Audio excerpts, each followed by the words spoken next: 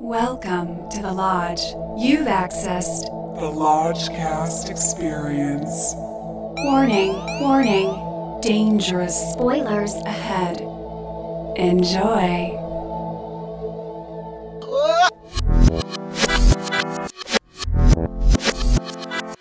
Hello once again and welcome to Lockdown Hot Takes. I'm your Lodge Master. With me as always is Brother Bishki. And Brother Lucas. There are no friends at twilight time. Oh my God. We have a movie to talk about that has had such a fraught release unto the cinematic world. We are talking, of course, about Christopher Nolan, Saint Christopher Nolan's Tenet. It's finally here. When did this even come out, technically? Like months and months and months ago, right? Yeah, this is a sad story because had Nolan had a later release date, it would, I think, got pushed with No Time to Die and Dune. Maybe there's still a chance in some world we can all see this together in a theater.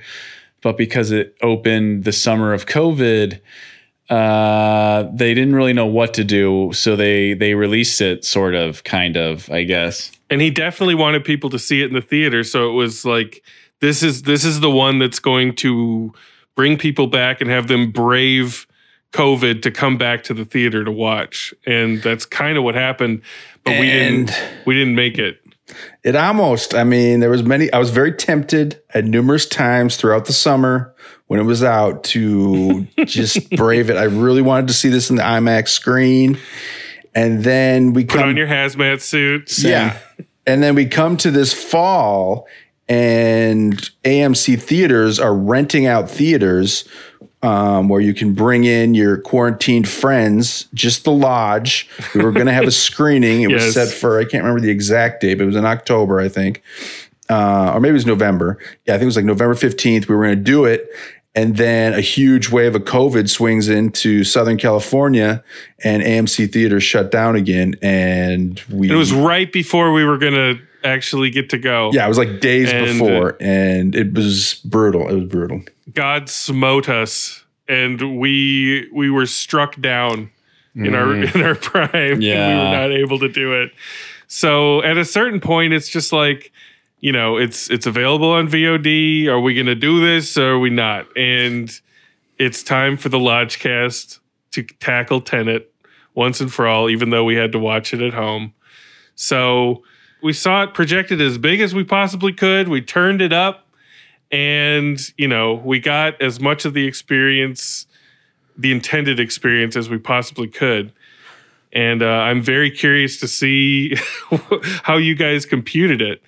I'm going to start off by saying that, I consider myself to have some level of intelligence. I usually can pretty accurately compute what's going on.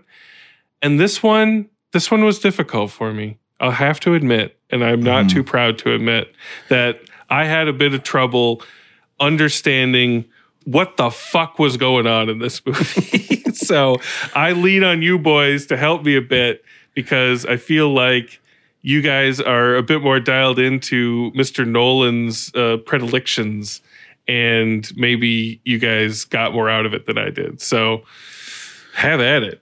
Yeah, I was coming off of Dunkirk, which is one of my favorite films of the last years, 4 Bones.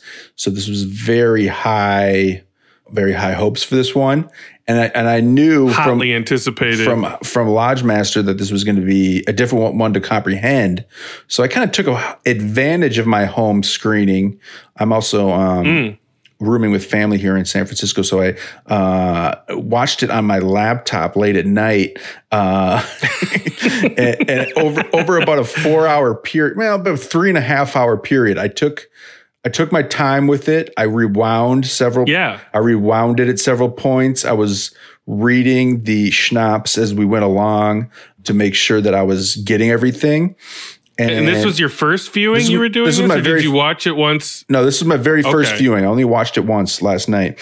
And I have to say that helped a lot, because I think if I just watched it, in theaters, it's hard to say, but if I just watched it in theaters one way all the way through, I would have been like, yeah, I need to go back and watch that again. And still, I'm like, yeah, I need to go back and watch that again. But right.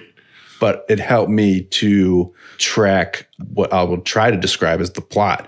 Before we get into it, Lucas, what was your first blush response? I wasn't super as excited for this Christopher Nolan movie than previous ones. And I think because when I saw the trailer initially in the before times, it didn't really wow me, let's say, the way any of his previous trailers had. Like even Dunkirk, sure, the trailer was pretty amazing, I felt, and Inception, that trailer was amazing, and so on and so forth.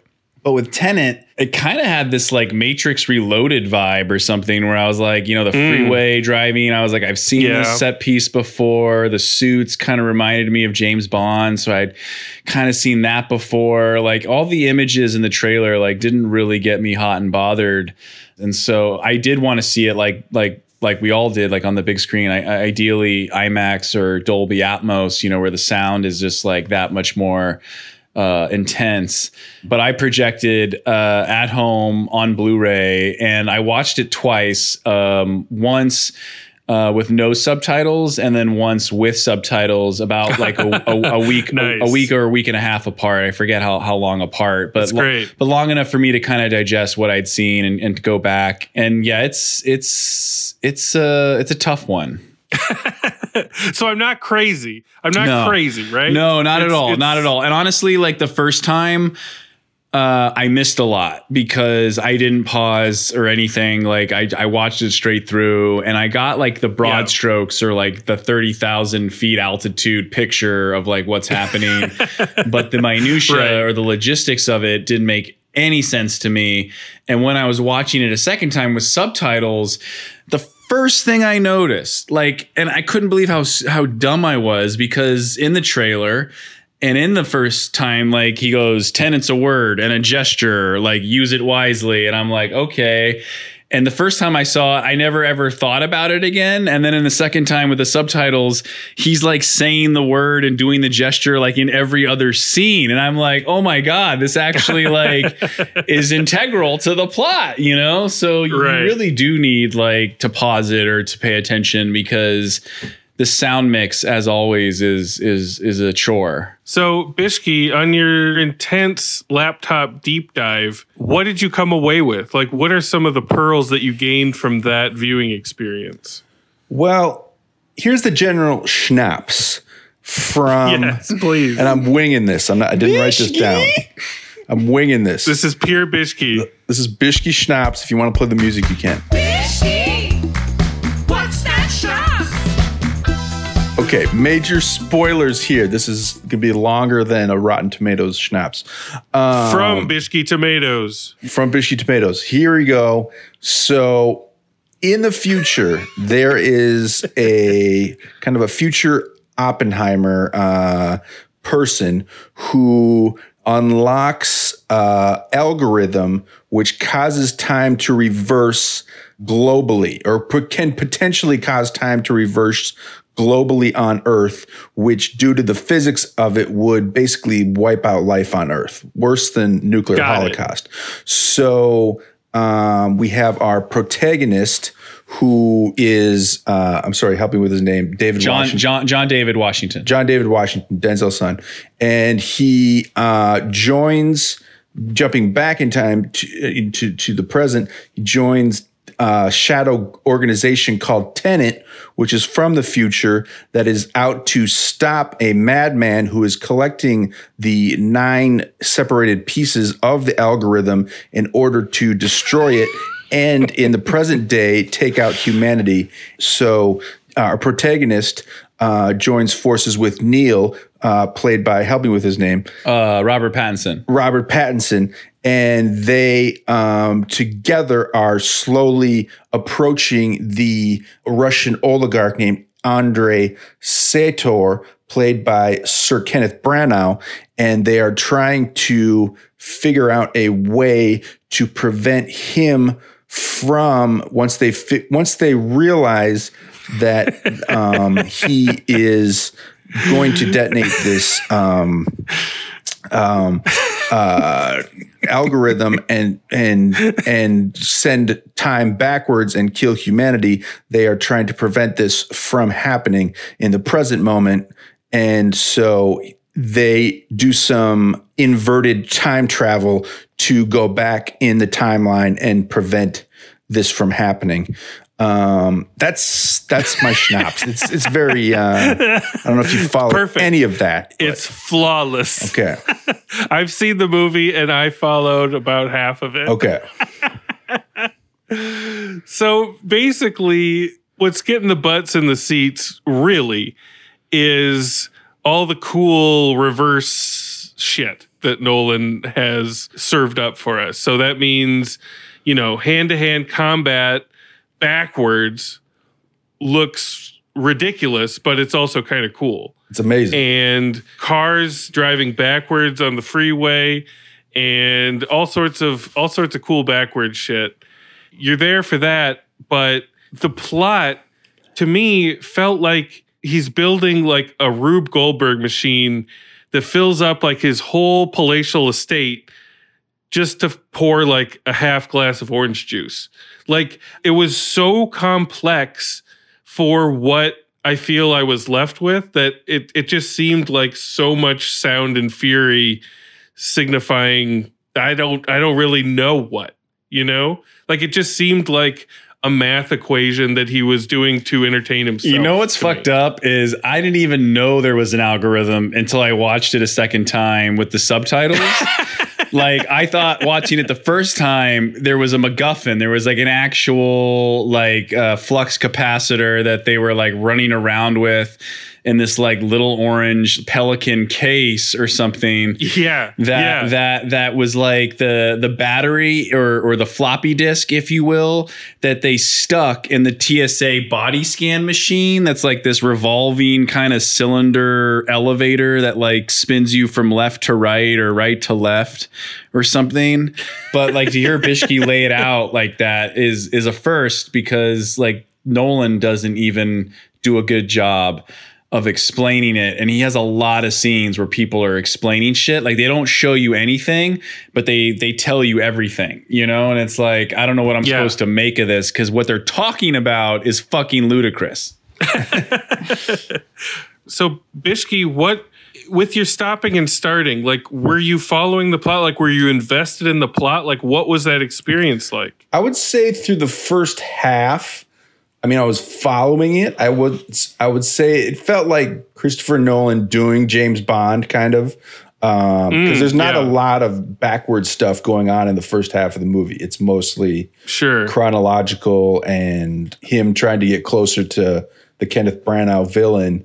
And so I was kind of like with it. I was like, because I was reading what was going on, I was following it and wasn't confused necessarily because I was taking it so slowly. Mm-hmm. But I thought where the movie just really picked up for me was the big ambush scene, which would have been just amazing on the big screen. They're in Estonia and they're ambushing a convoy to try to retrieve one of the parts of the artifact. And that's where all the inversion stuff starts to happen. And they go on to a scene with Kenneth Branagh inverted in the turnstile, which is the thing in the Freeport, which sends you basically backwards through time, but not like back in time, like Back to the Future, more like you're living time in reverse and you're walking through time. You're going backwards in time. Which I think is incredible. I've never seen it before on film. I think it's an amazing visual idea. Like, it just works visually. It's confused. It's kind of confusing, but it's kind of like, I compare it to like, I listened to the audiobook of Stephen Hawking's like A Brief History of Time. And you're like, every once in a while, you pick up like, okay, that's what's going on, or this is what's going on. Like, you're just like, the physics of it is crazy, but it really is like a mind bender. And I don't know. I just thought the movie really picked up at that point, and I was kind of with it for pretty much the rest of the way, like in terms of the action and the inversion of the action. I was kind of the opposite, where like the first half, like the first hour, I was totally with it, even though, I didn't really know what was going on or what it was about. But then as soon as Kenneth Branagh showed up, I was like, oh man, like this is what it is. And then like that whole story, I was just like rolling my eyes at it kind of. I was like, so that's just like the movie. You were going forward. Bishke was going backwards through the beginning, and then you flipped. Yes. We inverted. You flipped at that key. You inverted at that key moment. Each of our own viewing experiences had a different entropy or whatever. Yeah. And I was just flatlined through the middle of the whole thing. Yeah. Like I agree. Like it's a brilliant concept, and when there were those pops of like, oh shit, I get what's going on, it is great. But like for me personally, like I would need some sort of more down to earth plot going on. Like, oh, maybe they're robbing a bank or something, and they're gonna do it backwards. Like something just a little more of a nugget that I can grasp, because this is all just a labyrinth being built inside Nolan's head, and I don't really have tickets to that yet. Maybe I need to see it 3 more times to fully get it. But if I'm just sitting down to watch a movie like one time and it's this dense, like it's tough to get excited about, for me anyway. Yeah, no, I think the footnotes definitely help. Like I just had Wikipedia open the whole time and I was reading step by step, and then I would rewind any conversations like, but it's like, I didn't experience the movie, I guess, like normally the first time. So, right. I mean, look, if you like, when I watched it the first time, I mean, the notes that I wrote down, because I do have like a little bit of notes, was like, there's no dead air. Right. He swamps you with wall to wall action and score, and the dialogue is real. Like there is no ADR. Like it's all production sound, because you can't hear a fucking word anyone is saying. It's true. Like even when they're not wearing gas masks, like you were like, wait, what are they saying? And then like, you're just getting gists of it. Like the gist, like Bishke said with The History of Time, like eventually things come into play where you're like, oh, they're talking about Kenneth Branagh, Sator or whatever, or they're talking about somebody else that we haven't seen or met yet, but they wrote the algorithm or whatever. And yeah, basically Nolan doesn't give you any time to think. Like he wants you to, and it's like 2.5 hours. Oh man. Straight. See, that's the other problem is like when I was watching it the first time, I remember I was thinking like when the plane blew up in the hangar, I was like, oh, this is it. Like this is the climax. This is the end. And then I like check the runtime and I'm like, oh fuck, I have like another hour or like an hour and a half or something. And I was like, holy shit.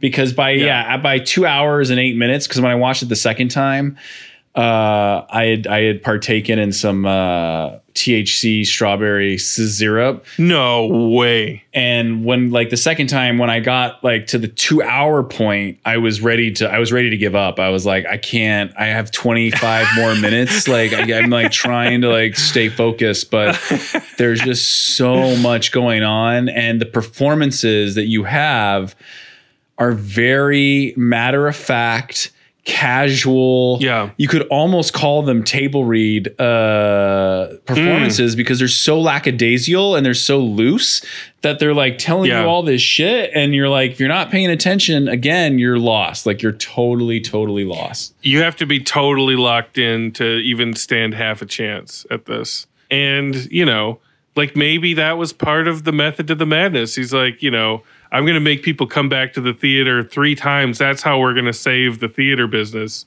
It just so happened that COVID had different ideas. But the idea that, like, to even grasp the movie, you need to see it twice minimum is pretty incredible in this day and age. Yeah, so, and he sets it up to, I feel like Bishke said, this is his James Bond franchise, and there's going to be more movies with the protagonist. Like, I don't know if it'll be a continuation of Tenet or inversion technology, but like I see these like mercenaries saving the world. Because there's a line where Robert Pattinson is like, we saved the world, what could have almost been, or whatever. There's like a line that kind of sums up what they do as an organization. And it's much bigger than we know, because we only see like, you know, the guy on the boat that like tells them the secret handshake like thing. Right. Which again is kind of casual the way he does it. Yeah. That's all So I know. Be careful. It'll open the right doors and some of the wrong ones. And that's it. And it's like, all right. I mean, I guess I will see it again someday. Yeah. I'm going to see it on the big screen. I vow. I will go back to a theater to see this, because I know like Warner Brothers will have to re-release it just to make amends, you know, like they have to see it the way it was meant to be seen, type marketing. Like I'll go see it in a theater for sure. Bishki, any other thoughts on this film? I mean, most of it was just me trying to make sense of it. I mean, I guess, you know, Christopher Nolan, I mean, directorially, like visually, it's amazing, like all of his films. As always. Yeah, there's definitely, you know, Terminator / Back to the Future, time travel paradoxes that are going on all over the place. That there was even a Terminator 2 callback, I thought, like where he's fighting himself in this like weird warehouse kind of hallway. It was like the two Terminators fighting in that same kind of hallway, you know, like aesthetically. Yeah. I guess I kind of would recommend, if you're just going to be watching it at home, like, you know, take your time with it. Like try to like, I just recommended the way I did it. I did it in like 4 hours and just tried to understand as much as I could. Cause I was like, well, I'm sitting on my laptop. Might as well pause it and try to figure out what the hell's going on. And somewhere in a far off place, Christopher Nolan weeps because he knows you're watching it on a fucking laptop. Man. At least it wasn't your iPhone, you know? Yeah, no, I wouldn't do it. I wouldn't do it that disservice. I'm going to dive deep into like the Wikipedia of the synopsis, because I was staying away from all that until I saw it a second time, because I wanted to see how smart I was as a viewer if I could like piece all this together. Because the first time I watched it, it was really hard for me to figure out what the two stories had to do with each other, like the Kenneth Branagh bad marriage custody battle. And then the protagonist, you know, John David Washington's, you know, globetrotting adventure. I was like, what? These seem like two different movies, and they're both interesting, but like together, I don't think they work. Like they don't pay off or something, you know, like it would have made more sense to me if the villain was building like the algorithm to invert things to like, you know, take over the world or something, as opposed to destroy it purpose. I don't know. Like, I just thought like maybe Nolan could have worked with a co-writer like his brother or somebody to like flesh it out more. Yeah, I agree. The stakes for the villain are kind of weird. Like they're weird. Like with Cat, you know, the main. Well, I guess also like in terms of like, you mentioned the stakes. It's like, right off the bat, end of the world, nuclear holocaust. No, it's worse than nuclear holocaust. And it's like, okay, well, what the fuck is that? You know, like you're not explaining it, you know, you're not showing us what it is. And then as things are happening, like when she's like, my husband's going to kill himself. Well, do you know when he would do it? Well, we had this like really nice day on a boat. Like, you know, like maybe he'll do it that day. And it's like, okay. And we spilled some raspberries. I know, but I still don't feel the tension or the stakes. Like there's no giant wave of water about to like crush the city, or there's no like gamma ray like heating it up or whatever it is. It's like you never are worried that the world's gonna end, you know, Armageddon end. Like I don't know. Like I wish there might. It feels super hypothetical, and you're like, are these people all just like, are they all insane, or is this really going to happen? You know, like. The stakes don't hit home for you because it's all just adrift in this weird world. Honestly, I think it's because Nolan doesn't set up the concept or the idea in a very traditional way, which would be ordinary world. He's a really cool SWAT team guy, international, whatever. and his boss is like, what do you know about Tenet? And he's like, what are you talking about? And he was like, okay. So now I'm going to tell you what it is. And then he explains it. Now you're going to go on this mission. He goes on the mission. all of a sudden bullets are going backwards. What the fuck is happening? And then like, you know, you explain what's happening while it's happening. Like it's exposition as ammunition. Right. It's like dramatized. Then you get into like, yeah, the Kenneth Branagh of it all. And hopefully the Kenneth Branagh story is better than him just being like a Vladimir Putin misogynist who kicks a woman while she's down. Like, what the fuck, dude? Like, that's not 2020 compliant. And like, it's just lazy. It's just the laziest, most boring, trite shit you've ever seen, and it just does not fly today. Like it should. Kenneth Branagh could have used a mechanical spider from Wild West in this Dude, one. put her like like in a chair and drop like a scorpion on her or something. Like make it a little interesting. Like don't just have him like take his belt off and threaten her with it menacingly. It's so stale. It's just like, oh my God. Like he's practically twirling his mustache, you know? Which I think he does in Wild West. Let's go to them reverse time bones.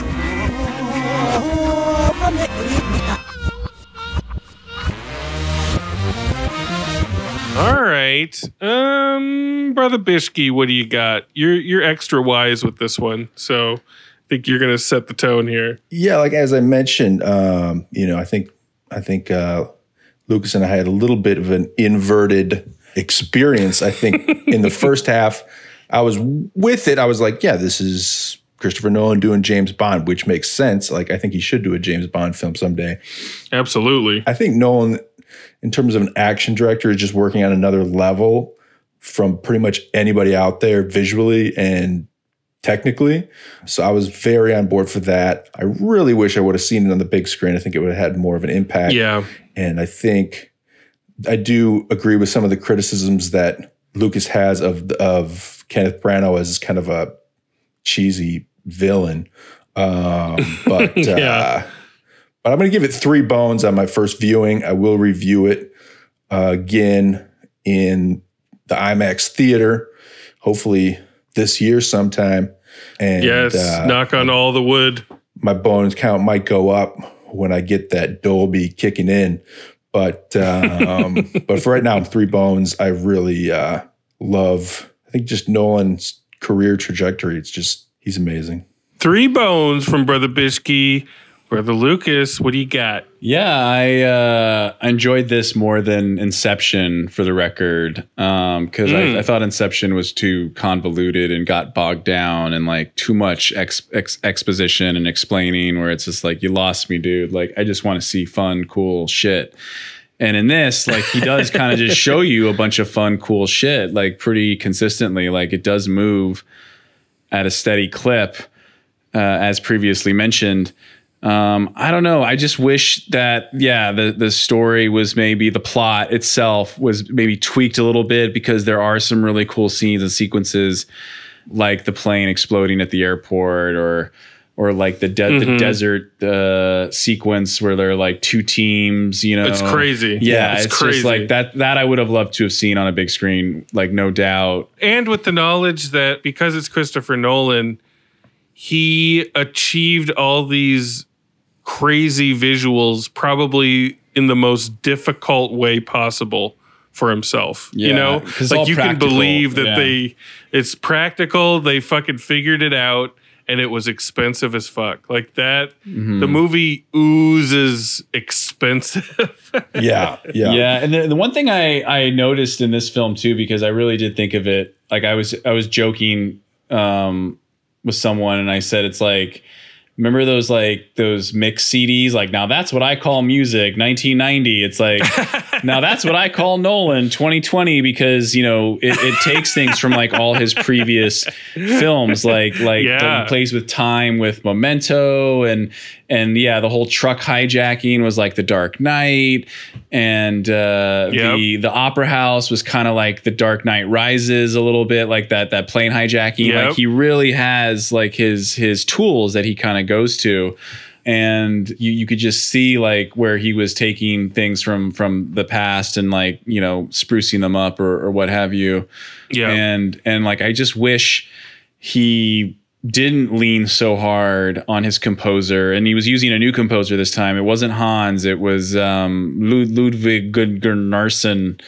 the guy from the Mandalorian. And it's just relentless. Like there's too much of it. And I always feel you can have score, but when the characters are talking in a dialogue and you're still playing it, you're doing like a disservice to your film and your storytelling, because it's just like distracting and it's manipulative, and you're just not confident that the audience is going to be smart enough to emotionally understand or intellectually get what the fuck they're talking about. And then when you throw it into like Nolan's sound mix, like you can't hear what they're saying. Like you physiologically are like, what? Like he whispered something to her. What? Like, I don't know, you know? And he's famous for playing chicken with the audience too, in a way where I think I read him saying something to the effect of, what, like movies aren't allowed to be loud anymore? I'm going to make loud fucking movies, you know? I know. And there's some loud scenes too. It's a dangerous game you play though, because if you can't hear it, you're fucked. It is. And I like the cast, but like there was something about like them being so fresh-faced and young where I was like, man, I know Denzel is too old to play the protagonist, but maybe Idris Elba would have been like a cooler choice, because like there's something about John David Washington. He's very good, but like I don't think he has the charisma of his father, and like he's soft or something. Like he looks to me like an agent. Like I could just see him like at a talent agency, like, you know, Jerry Maguire, like representing somebody or like soliciting and like getting a big role for someone, but to play a tough guy, like beating up a kitchen full of Russians, I'm like, yeah, man, only in the movies, dude. Like, would you be able to beat all these guys up? Because I think you got soft hands. Like, I don't think you've ever worked a day in your life. And if there's one thing that we know Lucas craves, it's gravitas. It's gravitas. Well, no, like just picture Robert Pattinson and Idris Elba together, and there's going to be better chemistry of them doing crazy shit than if it's just like a younger guy his same age where they're like peers, you know? Like, I don't know, just there was no Chucky sauce to it. It was just too like pretty, you know? Like just too pretty. So what does this pretty movie get on your bone scale? Oh, sorry. 2.5 bones. 2.5 bones. On both viewings. Wow. Okay. So we got a 3, we got a 2.5. I'm going to put a big asterisk on this because I feel like I need to see it again to properly assess it. You know, like I saw it, I got what I got from it. I was entertained, you know, here and there when I fully was on board with understanding what was going on. Visually, it's amazing, but you know, I feel like I need to see it again to fully grasp it. And then I'll be able to see if there was something for me to fully grasp. But as it is, on an enjoyment level, I'm at like 2 bones. So the impeccable visual style of it and the crazy stunt work bring it up to 2.5 for me, with an asterisk. We could go higher later. If we do bone adjustments in the future, this one might be on my list of what I'm looking to adjust. So The Bone Adjustment Cast. we keep talking about it. We got to actually do it one of these days. Yeah. We got to visit the podcast chiropractor and adjust some of our bones, because I would love to revisit some of what we've done. And Lodgemaster, can I give one shout out? Absolutely, sir. Matt's Movie Lodge, our group of ragtag lodgers, has set up a Jiffy account. And Yes. and we've included some movies that we've lodge casted. I have, as a Christmas gift to the lodge, created GIFs or GIFs, however you wish to pronounce it. It's debatable. But I've created over 150 of these, and also movies that we've screened at the lodge, and we just want to share it with our Lodgecast listeners. Yes. If they go to jiffy.com, that if you don't know of the site, it's very popular, GIPHY.com/channel/Matt's Movie Lodge. And if you access that in a browser, either on your smartphone or on a desktop computer, you will be allowed to view, share, and post to your friends all the funny GIFs that we have collected over our years of viewing films together as a movie lodge. And I'm telling you, these are the dankest, the rarest. Nobody you know is going to have these. So this is a key into a secret room with just golden moments that you can drop into your text convos. You can hit people up. They won't see it coming. And you're going to be the belle of the gift ball with these. Yeah. I guarantee it. We got Salad Dragons. We got Marwin. We got tons of Raydon Chong. We got all sorts of Christopher Walken. Lots of good ones of him. Yeah, he's definitely one of our figureheads. And most importantly, we've got the Love and Light GIF. Yeah, the very first GIF is Love and Light. So check them out and just blow your friends' minds with them. And you're welcome. Love and Light, guys. Tenet was a weird one, but we got through it. We'll see what old Nolan gets up to next. Maybe he'll make a COVID movie next. Light and love. I know I let you tell me what to do. You were confident you knew best. Now things aren't working like you want them to. Your confidence is what I detest. You got me looking up high. You got me searching down low. You got me, I know you know. You got me jerking back and forth.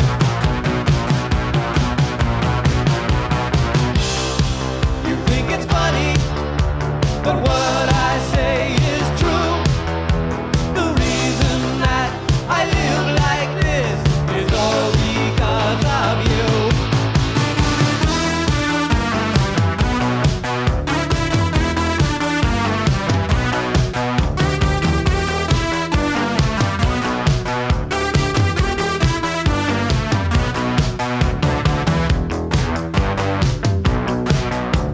You got me looking up high.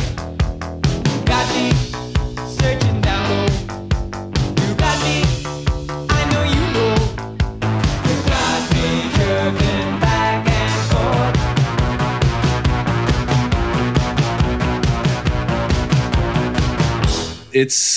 It's a tough one.